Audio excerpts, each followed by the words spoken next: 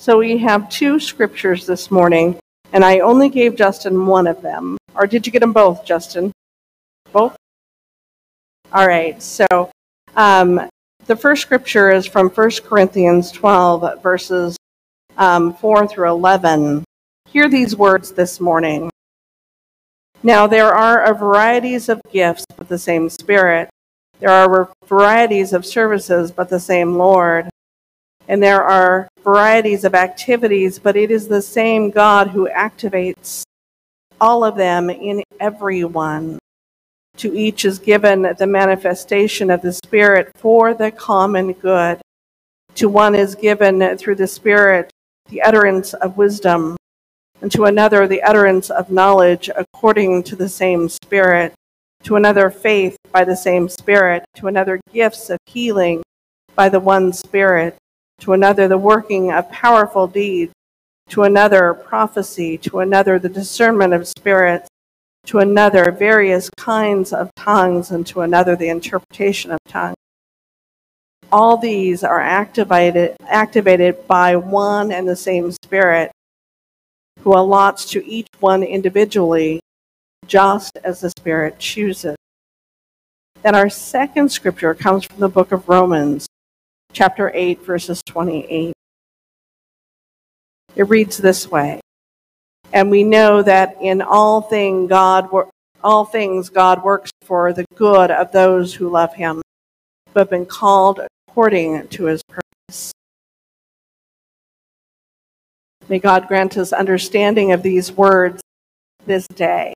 Well, this is World Communion Sunday. So at any minute in this day, someone somewhere is taking communion. It's a Sunday in which we celebrate the unity of the church within and beyond our cultural and denominational differences across the world. Even as I think about this unity, I cannot help but think about the present powerful divisions within our society. And then, too, about the divisions that have often afflicted the Church Universal, whose unity we celebrate this day. I know that there is conflict and there's trouble out there. Nevertheless, I feel in the very marrow of my being that there is hope, as long as we continue to work with God for good in our community, in our city, in our state, in our country, and in our world. There is hope. So today we remember that others come to the table. Today we remember that the table is big and the welcome is bigger than we can even imagine. We remember that all are welcome and that all bring their gifts, and that we together are the body of Christ. When I first realized, or remembered maybe would be a better word, what today was, I wondered how it would fit into our fall theme, living as a covenant people, living as a people of promise. After I kind of wondered about that, I sat there and I kind of shook my head and chuckled to myself, because communion is the ultimate promise for us and for the world. It fits. It's part of that idea of living as people of covenant and promise. As we look at this scripture in 1 Corinthians, we need to remember what the conditions were for that congregation. There were many divisions in the church in Corinth, many divisions between more conservative Jewish Christians and more liberal Greek Christians, between the politically enslaved and the politically free, between those who emphasize speaking in tongues and those who emphasize speaking boldly about Christ, between the followers loyal to the teachings of Paul or the teachings of Peter or the teachings of Apollo. And Paul was addressing all of those divisions and promoting unity. And what he was talking about in the scripture that we're reading today. So I want to kind of step away from that a little bit and get on my soapbox. Just a little. Will you indulge me just a little? And that is that when I say the word unity, I don't mean uniformity. Do you know the difference? Unity, we're for one purpose. Uniformity means we do it all the same way. And I don't think I read in here that idea of uniformity. But I do read in here the idea of unity.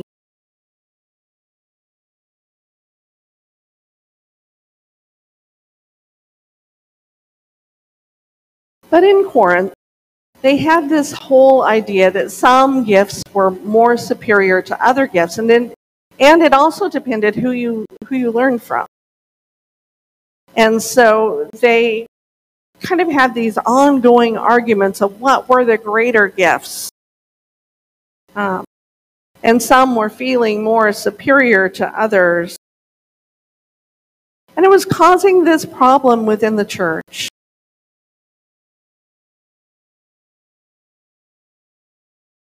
And there was also this faction of people who didn't want anything to do with spiritual gifts because they thought that it wasn't from the Spirit, which is kind of funny thinking about that. But that was part of what was going on there. And the bottom line here was the church was divided. They had this idea that they couldn't come together. For Paul, though, this spirituality, this calling that he felt others had, entailed the ongoing reality and work of the Holy Spirit in believers' lives, both individually and corporately. So for the person sitting in the pews and everyone else around them, for the pastor sitting in front of you or standing in front of you and everyone else around, that would have been what Paul was talking about. He's talking about individuals and everybody else together. Paul begins chapter 12 by saying, "Now, concerning spiritual gifts, brothers and sisters, I don't want you to be uninformed." He wants them to use their brain to think about what he's saying. By all accounts, the Corinthians had a full measure of the Spirit's power. They were prophesying and speaking in tongues. They were interpreting those tongues, and they had knowledge. They were studiers of the Word. They had all of those things and more.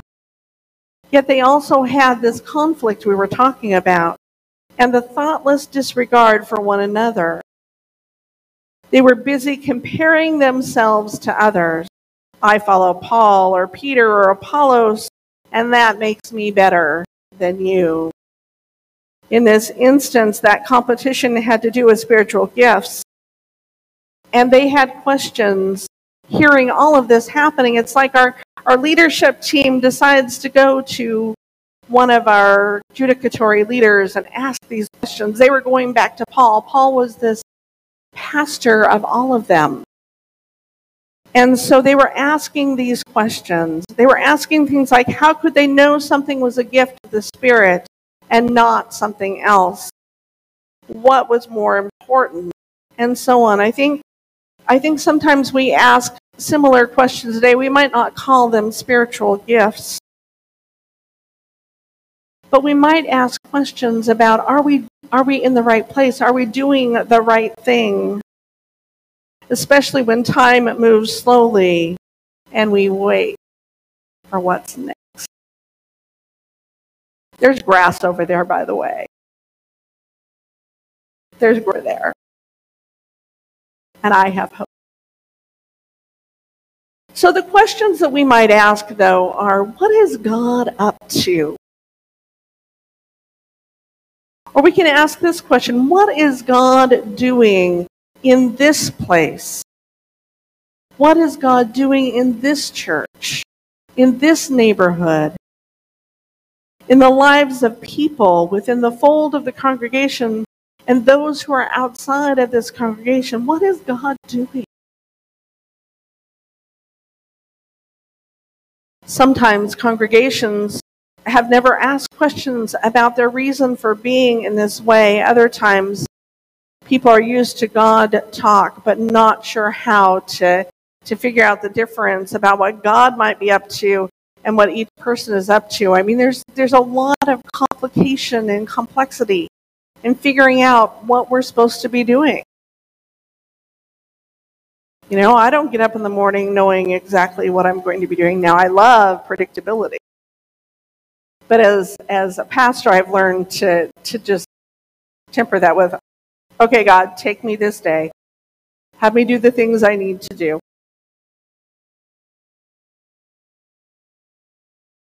So when we look again at this question of what is God up to, there's kind of three things that Paul is talking about here. Three kind of, if you want to call them criteria.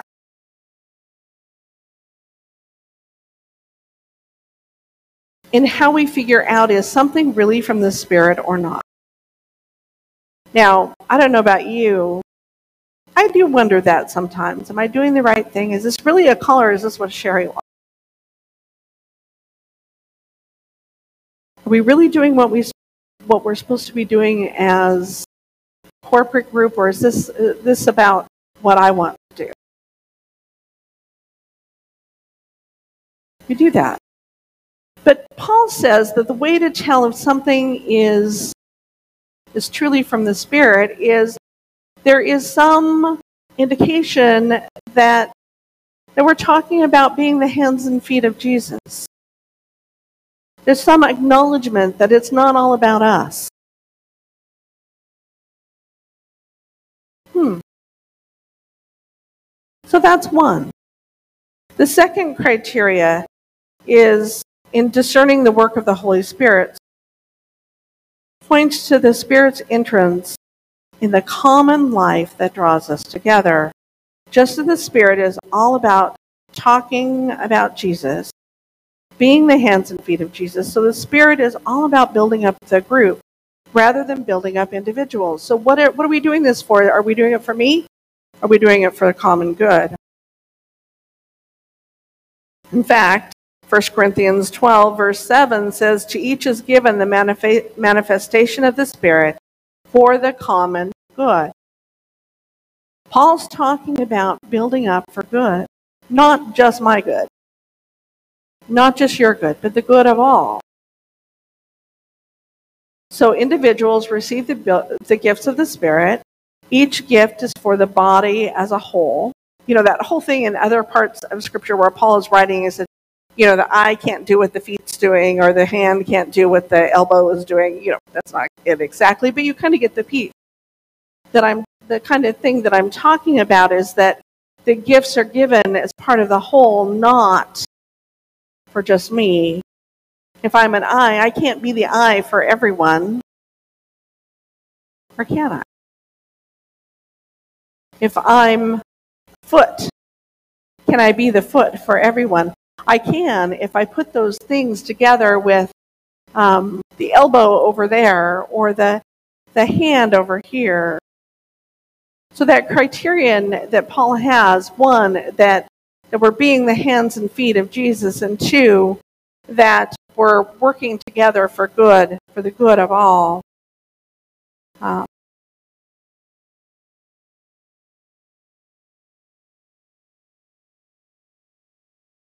And that each gift is not more important than the other. That we need them all.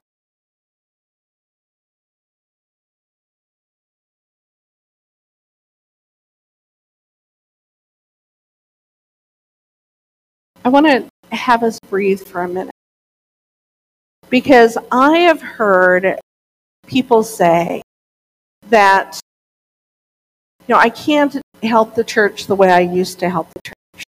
I can't do the things I used to do. I can only do X, Y, Z when I used to be up there in ABC. You know, but what I'm hearing from Paul is that all gifts are important. And what I'm telling you is that the gift of the person who can pray and call and send notes Did I mention pray? For the congregation, for the world, all of those things are as important as the person who can be those hands and feet. It may not be possible for the same person to come and make lunches on Wednesday, but they sure can pray for that ministry. Do you hear what I'm saying? Gifts are gifts, and they all go for the common good, whether it's the doer or the prayer. It's important to do that. Then Paul has this third thing that he offers to us as we get ready to answer what is God up to here, is that often, oh Laura, you'll get this completely. Often when we're doing the work of the Spirit, it's messy. It's messy. Things don't go exactly the way we think they're going to go. And I couldn't help, when I was reading this from a commentary, I couldn't help but kind of chuckle when I'm thinking about the messes that we clean up on a regular basis outside. I couldn't help but think of all the other things we do that haven't gone according to plan. And I wonder if we realize that that's a sign of the Spirit. I wonder if we realize that if everything is perfect, it's not the Spirit.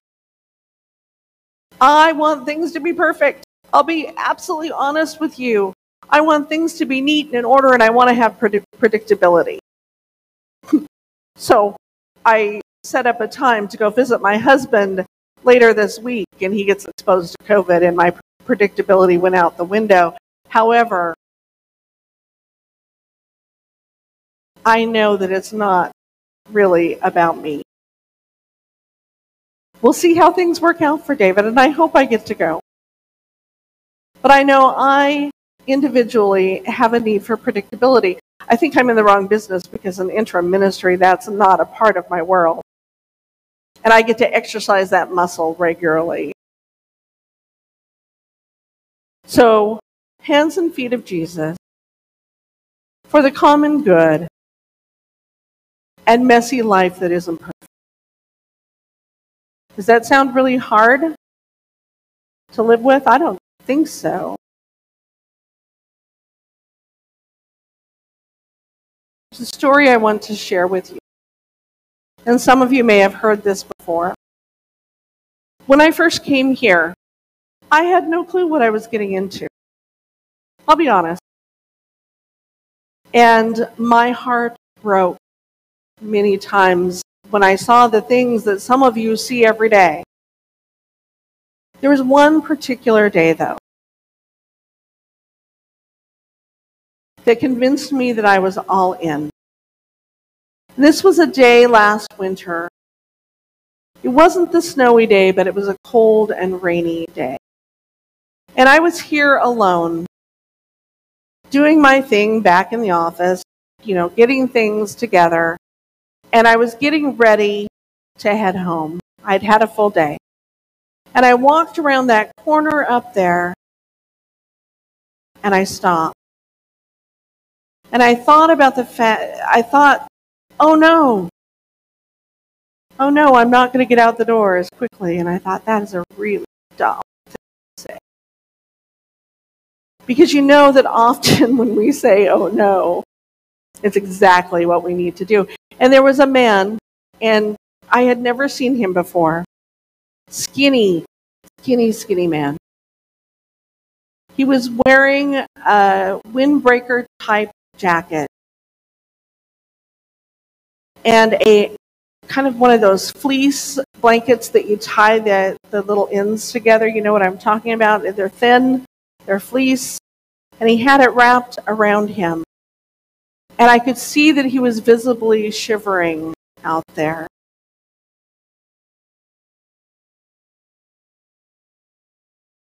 And I opened the door and said, "Hi, I'm Pastor Sherry.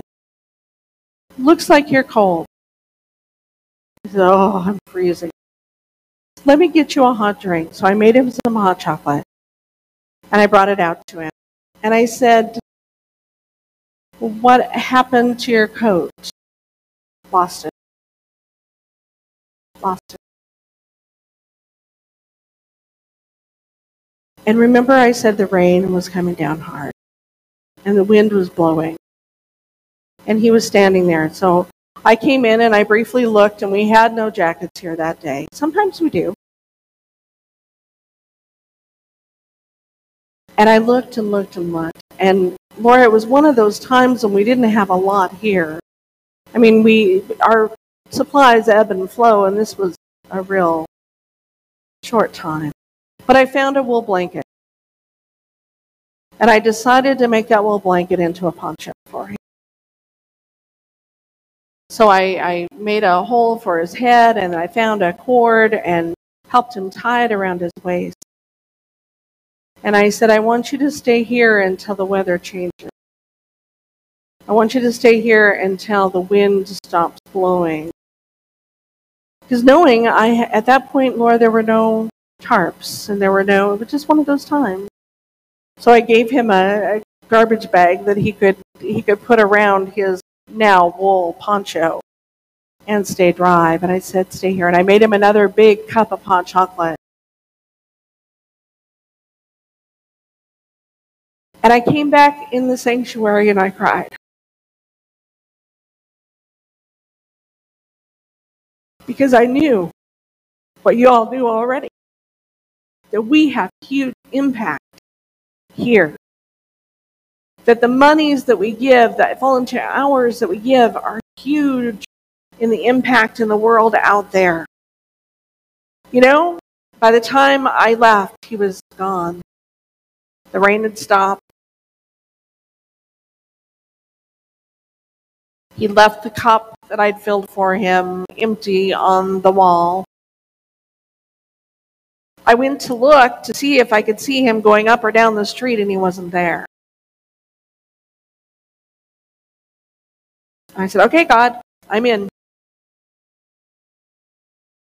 I'm in. Because I knew at that point that what we do makes a difference. We can't always give people what they want. But we have a way to help their suffering. That's what that pantry does out there. That's what it does. I never saw him again. But I see him in that every person that we serve. I don't even know his name.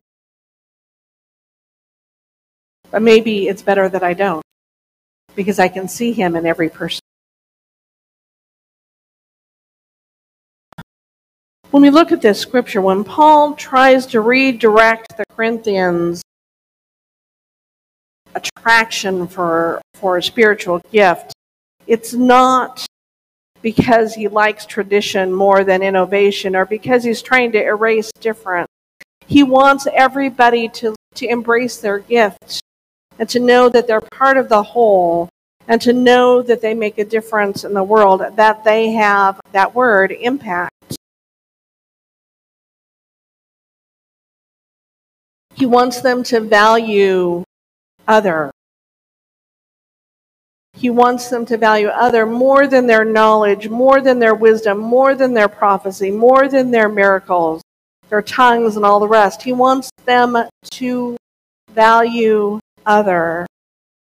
The people sitting beside you in church, working beside you to make sandwiches, matter more than any spiritual gift we can say we have. Each person is uniquely situated to do their part. We're all different. And what we can each do is important. Paul's goal was not a tidy community. Paul's goal was to help the Corinthians be a loving community. So how do we know the work of the Spirit is among us? We're the hands and feet of Jesus. We offer the gifts of the church for the common good. And we create activities and live out activities that show our love for neighbor. They give us a place to start as we continue to look for what God is up to in our own churches and in our neighborhoods today. We are different and we are the same, and every part of us is important. Consider this, my friends, we need each other, and we need to be the individuals serving with our own unique abilities. We often forget that we are all unique. In our arrogance as humans, we often think others must manifest their gifts the same way that we do. But that is not the model I see in creation. What if all the flowers, the red ones, were all the same red? What if all the blue flowers were all the same blue? What if all the rocks in creation were the same size? What if all the trees bore the same fruit? We each are uniquely gifted in our own way. You know, I don't preach the same way as other preachers. I might listen to them and decide, yeah, I want to take that nuance, or I want to talk about that the same way I heard it talked about there, and I'll always tell you when I do that. Or I might hear someone preach and think, I am not that kind of preacher. I might do that. My gifts of proclamation are mine alone, and I don't have to be like everyone else.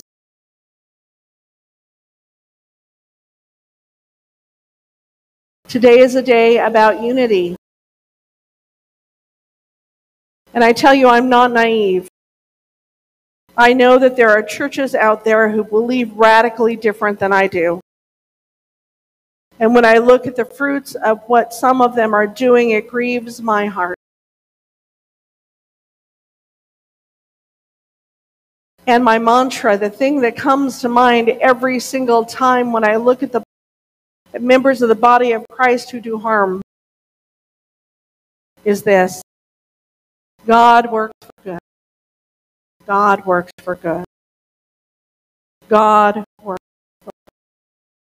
And I continue to do my part to welcome and to love.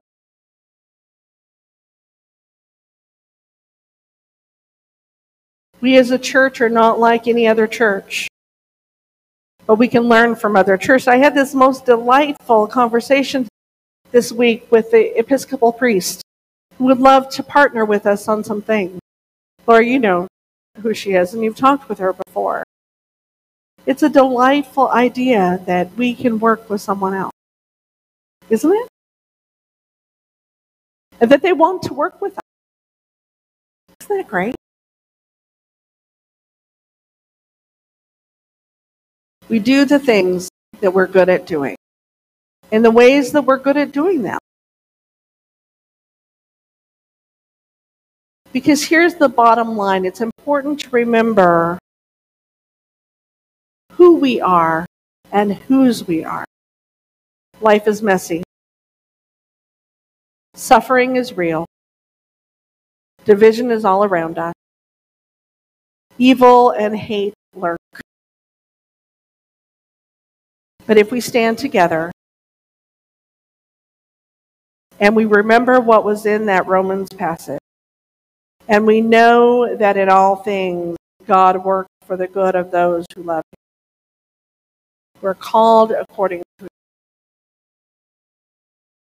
You know, it's not saying that everything is good, but it's saying that God works for good in all things. If we can remember that, and we continue to ask ourselves, are we partnering with God to work for the good in our broken world? Can the world out there see Jesus in us? Make it so, Lord. Make it so. I came across a prayer by a pastor Her name is Reverend Lisa, and I want to share it with you. If you want a copy of it, let me know and I'll get it to you. Hear this prayer as we close this part of our service. Make us your children, Heavenly One. Your reach extends to every person, every nation, offering grace, forgiveness, wholeness, and hope. A saving embrace drawing us to you and to each other. Make us your children, grateful for a place at your feast. Humble before your love and generosity, rejoicing in the beauty of each sibling. Make us your children, faithful in honoring and welcoming all, eager in sharing what we have found in you. Safety, belonging, identity, a home of nurture and growth and sending forth. Amen.